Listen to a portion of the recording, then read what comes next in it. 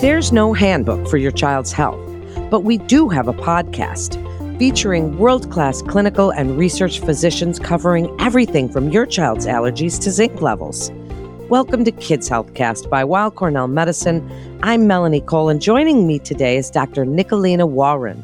She's an assistant professor in pediatrics at New York Presbyterian Weill Cornell Medical Center, and she is here to tell us about treating a baby's runny nose.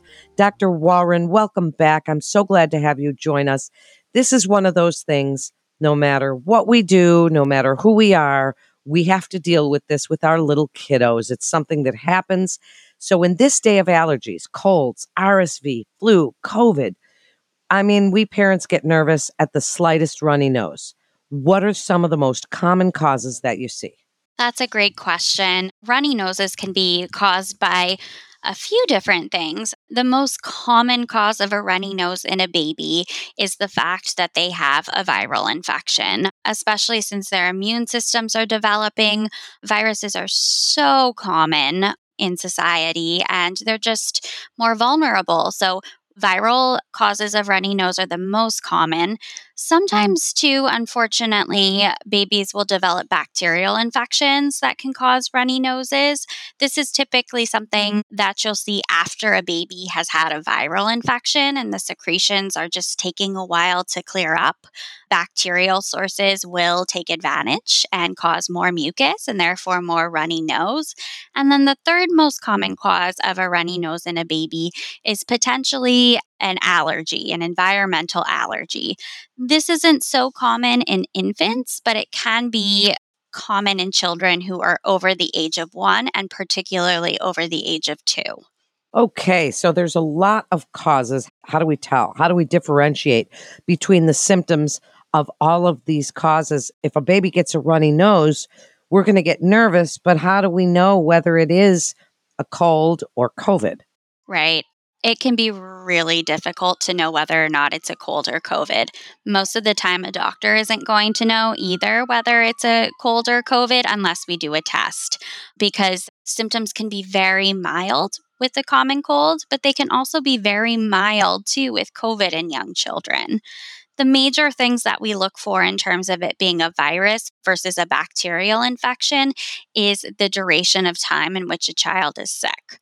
So if a child has a runny nose for 1 to 2 weeks and the symptoms are about stable, if not improving, it's much more likely to be a viral infection.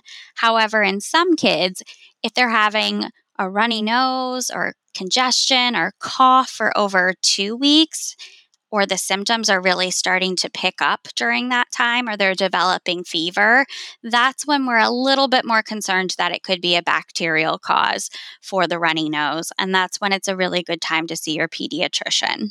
That's excellent advice, that's the time to see, because we are never quite sure. We don't want to bother your pediatrician with every little runny nose, but there are times when that's what you all are for.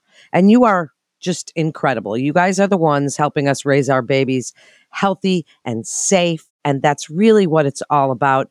Is there a myth to the green runny nose, the stuff coming out? Does that always mean it's bacterial, or if it's yellow? Sometimes it's different colors with babies. That's a really good question. And I do think that a lot of people tend to think that green discharge from the nose or even coughing up green discharge is synonymous with a bacterial infection. It's actually not, though. It's more of where a person is in terms of their infection. Our immune system is trying to protect us when it's exposed to any kind of germ. And sometimes it could just be a virus, and all of the white blood cells that we have in our body are trying to protect us, and that can cause just green mucus in itself. So it's more really just looking at the fact that a child has been sick for a while or that their symptoms aren't improving, where we start to consider the bacterial source. So one thing I really like people to know is that just because you bring your child in for green mucus coming out of their nose, it's not an automatic trip to the pharmacy for antibiotics. I'm so glad that you said that, because that is really what we've always thought for so many years. And I'm sure so many parents come to you and say, oh, he had green mucus. I need an antibiotic right away. But we're really trying to look towards stewardship and not using these things quite so often. So what are we supposed to do for our little babies? Are we trying to dry up that runny nose or just care for the redness because they get the sweet little redness around their nose? I mean, I don't want to gross the listeners out, but are we sucking it out with the bulb? What are we doing for our little guys? That's a good question, too. I mean, it really does depend on the comfort level of the child. Some of my thought is like it's actually a good thing for that mucus to run out of their nose rather than it sitting behind their nose and potentially making them uncomfortable, or it just sitting there for a longer period of time and maybe becoming infested by the bacteria that we have in our head and neck that just love it. So if a child's nose is running, I think that's a good sign. It's more just work for you in terms of wiping it and trying to keep the area from not getting irritated. However, if a baby is having a hard time drinking or breathing because they're so congested, then that's where I recommend trying to dry up the secretions. Or, in particularly for young children like infants, that's when we want to be suctioning them, using steam to help loosen the secretions, maybe even using like a baby vapor rub to help some of the snot come out. But it's more just what the child is experiencing and how that nasal congestion is getting in their way of their day to day. I remember those days of the steam, sitting in the bathroom holding my little babies. What about nasal lavage? I mean, it's not easy to get a baby to hold still, or a toddler for that matter, to try and do something to clear that out. But do we want to do anything like that? Nasal lavage isn't something that I tend to recommend until children are a bit older. I think it can be pretty traumatizing for So children. traumatizing. Yeah, Oh. and I think if anything, like the utility of it and making a child feel better is probably not any more than just going in and suctioning their nose. What about products? Dr. Warren, over the counters for their little noses. You know, there's so many things, all these things, and even some of them say for babies to dry up or stop the runny nose, or if there's a fever that goes along with it. And listeners, there's going to be a podcast coming soon just strictly on over the counter medications. So be sure to stay tuned for that one. But Dr. Warren, do we want to use any products for this? Using products for colds is where we have to be very careful. Pharmacies carry so many different cold medications for children, but most pediatricians don't feel comfortable with children under the age of 6 using over the counter medications for congestion and cough. Some of these medications can have alcohol in them, they can also have different ingredients that could potentially cause behavioral changes in children too. So, obviously, not ideal or safe.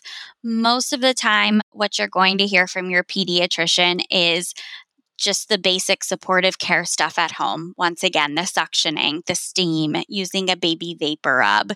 If babies are older than 1 year of age, there are some more homeopathic cough syrups that have really just agave or honey for children 1 and above, and agave for babies 6 months to 12 months of age.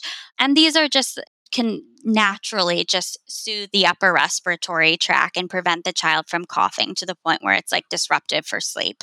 The jury's also out on whether or not these are super effective, but they are safe. However, it also would be totally fair to just hydrate your child to thin the secretions down, use the steam, the suction, the vapor rub. And then if your child is also having any kind of discomfort from the congestion or having fever, if your baby is over 6 months, you can do Tylenol and Motrin. If your baby is over the age of, I would still say about 6 months, you could give Tylenol. However, if your baby is less than 6 months, it's probably a good idea to be talking to your pediatrician about whether or not you should be using Tylenol or Motrin, because we like to keep an eye on those children more rather than just medicating them and seeing if their symptoms improve. It actually might be a good idea for them to come into the office for a checkup first. That's really great advice. And that is when we call our pediatricians if we ever have questions. And I just love those days when they're little babies and we worry about them so much. But VapoRub is such a great idea. And using a little Aquaphor around their little nose for that chafing. But that VapoRub really does help a lot to clear them up. And Dr. Warren, you just are such an excellent guest. Thank you so much for joining us today. And do you have any final thoughts you'd like to leave parents with about when babies aren't feeling well and their nose is running and what do we do? Sure. We get so many calls about babies and having colds. And I think the most important thing is that if you have any concerns, you're letting us know. Because sometimes parents will think that their child is doing fine with their cold symptoms. They run their concerns past us. And we actually realize that maybe the child needs to come in for an appointment. So, just a very low threshold to be calling us. Hopefully, we can reassure you and just give the tips that I just gave, and we can monitor from home. But every now and then, we do hear something that is more concerning, and we want the child to come in for a checkup. It's also totally fair to just schedule an appointment with your pediatrician for a lung, breathing, ear check to make sure that they're doing okay, as respiratory symptoms and pain, discomfort can be difficult in really young children to discern without a checkup. Thank you so much again for joining us. And while Cornell Medicine continues to see our patients in person, as well as through video visits, and you can be confident of the safety of your appointments at Weill Cornell Medicine. That concludes today's episode of Kids Healthcast. We'd like to invite our audience to download, subscribe, rate, and review Kids Healthcast on Apple Podcasts, Spotify, and Google Podcasts. For more health tips, go to weillcornell.org and search podcasts. And don't forget to check out Back to Health. We have so many great podcasts there. Thank you so much for listening. I'm Melanie Cole. Have a great day.